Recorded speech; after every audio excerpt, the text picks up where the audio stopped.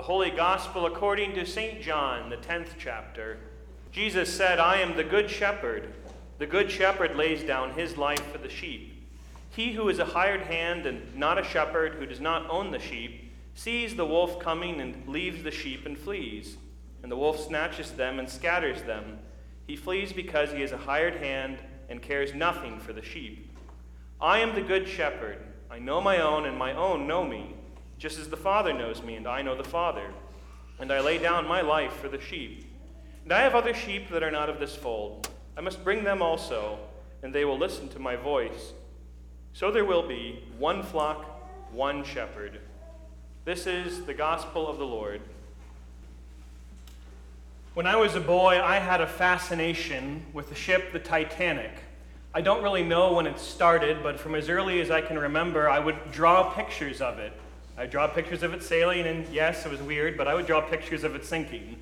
Little boys have strange interests sometimes, but I had a book also that had pictures of it. The thing I think that kind of connected me with the ship in my own mind was that it was discovered the year that I was born. In 1985, Robert Ballard led the expedition that finally found out where its final resting place was, and people had pictures of it for the first time, knowing what happened to it since that fateful night in April of 1912. Well, all of these things kind of came rushing back a few weeks ago. As you know, it was the 110th anniversary of its sinking, and Allison and I decided to finally watch a movie I'd never seen before, A Night to Remember. Now, most people think of Titanic movies, and immediately your mind goes to James Cameron's movie Titanic with Leonardo DiCaprio and the other gal whose name I don't remember, which really is just a love story built into the story of the Titanic. It's not really about the Titanic, it's about the couple. And it's an okay movie, but I thought it was the quintessential Titanic movie until I saw A Night to Remember from 1958. And if you're looking for Titanic movies, well, here's a recommendation. Watch the older one. It's a lot better. But at any rate, I like that movie so much because it was historically accurate.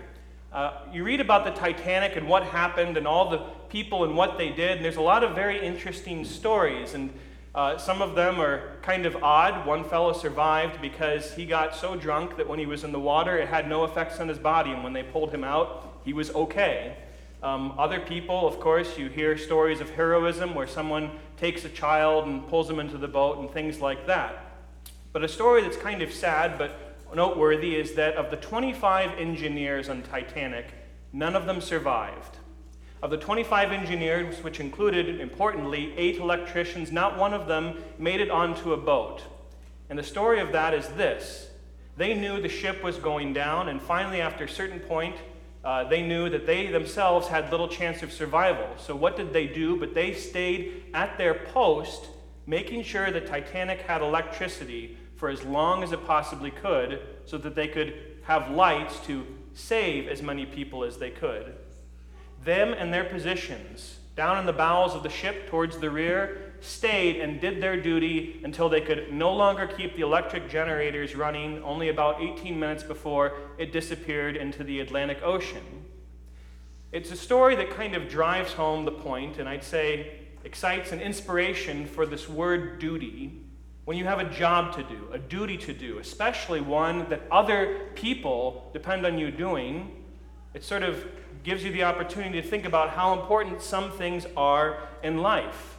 It's a beautiful example of sacrifice, a beautiful example of knowing that your own interest, your own well-being can sometimes, in the face of duty, take a back seat to the well-being and even sometimes the lives of other people. The Bible, of course, is full of such stories about duty, and one of the best ones we had in our gospel lesson today from John chapter 10, when Jesus gives us the beautiful picture of the Good Shepherd. Now, when people think about jobs, when you think about jobs that people have to do, tasks that you have to do, most of us understand that there are limits to it. Limits to how far a person should be expected to go, how far they can reasonably be expected to go, much effort to put in, and how much hardship to put up with, right? Okay, so the example I was thinking of, most jobs, like clerical jobs in our service economy that we have now, it would be understandable if someone were to cut and run, if someone came in with a knife or a gun demanding money or something. Like, okay, I think even that's the practice for most convenience stores and banks and whatever. If someone comes, give them what they want, the cops will catch them later. It's not worth your life. Don't go and put yourself on the line like that. But we also know that though some jobs do require, by their very nature, someone to put themselves out there a little more. Of course, firemen, police officers comes to mind immediately. And the big one I think about is Secret Service agents, where they train knowing, hopefully it doesn't happen, but maybe one day it will, you have to jump in front of that assailant's bullet and put your life in jeopardy to save the person you're tasked with keeping safe. But for the most part, we know they have boundaries, right? I bet you there were a lot of maids and cooks and waiters on the Titanic, which they couldn't really do too much, and so they went up to the top much earlier than the boiler strokers and the electrical engineers. I bet you the purser, after he gave as many people as the stuff out of the safe as they wanted, said, there's nothing more I can do here, I'm going up top, and everybody could completely understand that. Think about the sensibleness of giving up after a certain point and abandoning your post. Jesus talks about that in the gospel lesson, doesn't he? He talks about the hired men, or the hirelings, to use the old language. What do they do when they see the wolf coming towards them and their flock? They cut and run. They get out of Dodge. And he even says why, because people understand why. It's not their flock. It's not their money invested in those sheep there.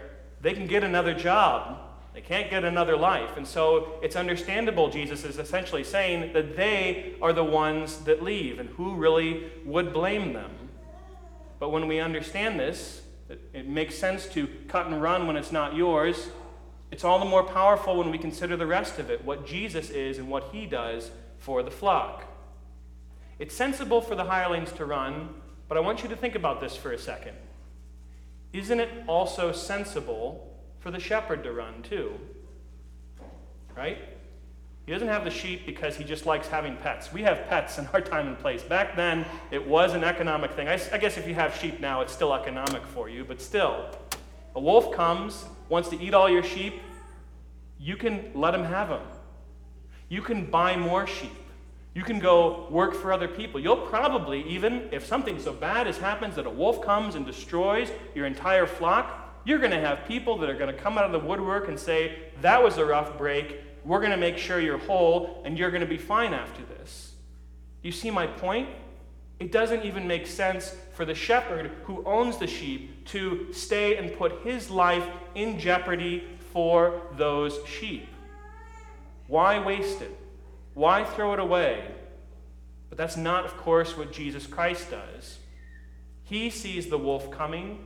Not only does he not cut and run, but he goes and he attacks the wolf. He fights with the wolf and gives up his life in the process. He lays it down. It is, of course, a great show of love, is it not? Of all the Sundays in the church year, I think this is one of the best ones, which gives us a picture. What does true love look like? What does it look like to actually care for someone else besides yourself? But even then, it's not the whole of it. I want you to think about this point when you think about the Good Shepherd today and beyond. I want it to be driven home in your mind how deep the Savior's love for us was. Okay? We all know that there's different intelligence with animals. I guess I've heard that pigs are the most intelligent of farm animals that you find. I found out recently cows are not too smart. And we all know that sheep are definitely not smart. They are like sheep, just following wherever, and they get lost, and you hear all these stories of actual shepherds, of the trouble that sheep get into and the trouble that they have to go through to go find them and bring them back, and they'd probably run off a cliff if you let them do it. The point is, flocks of sheep are kind of dumb, and they are not appreciative of what the shepherd does for them. Or if you want to put it into language theological, they are unworthy of the type of devotion from a shepherd that would fight a wolf off for them, of a shepherd who would lay down his life for them. Paul understands this truth in the book of Romans when he writes to them, "For while we were still weak, at the right time Christ died for the ungodly. For one will scarcely die for a righteous person, though perhaps for a good person one would even dare to die. But God shows his love for us in this, and that while we were still sinners, Christ died for us.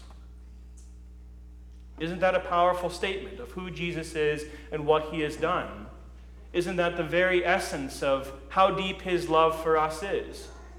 When we were a poor flock, a stupid flock, a rebellious flock that just continuously got ourselves into trouble again and time again, what did he do? Cut and run? No. Write off the loss? No. He died for us. Sheep. Sheep that did not deserve it. Sheep that had no reason to have anybody take such care for them. It's sensible to run away. Making a fight, maybe running away after you've figured out you're beaten, makes a little less sense. But dying for awful sheep, that makes absolutely no sense. It makes no sense to do that, but that is what Jesus Christ has done. That is what the cross is all about. The Good Shepherd laying down his life for an ungrateful and an unworthy flock. And it is why he is our Good Shepherd. Jesus is not the shepherd. I've never seen a Shepherd Lutheran church, but I've seen plenty of Good Shepherd Lutheran churches, and rightly so, because that is who our Lord is. That's the depths of his love. That's how much he cares for us. A foolish flock, undeserving of his grace and mercy, has it in full abundance. And that is what today, and that is what Easter is about celebrating, that our Lord Jesus Christ went into the wolf's jaws and gave up his life so that we might live. And that is the informative emotion, I would say, for what our heart has in it for our Savior. I did not deserve this. I could not do it myself, but Lord, in your mercy, you did it for me. So today and always, let us praise this Good Shepherd of ours, who has had such deep, abundant, and abiding love for us, his lost sheep. Amen.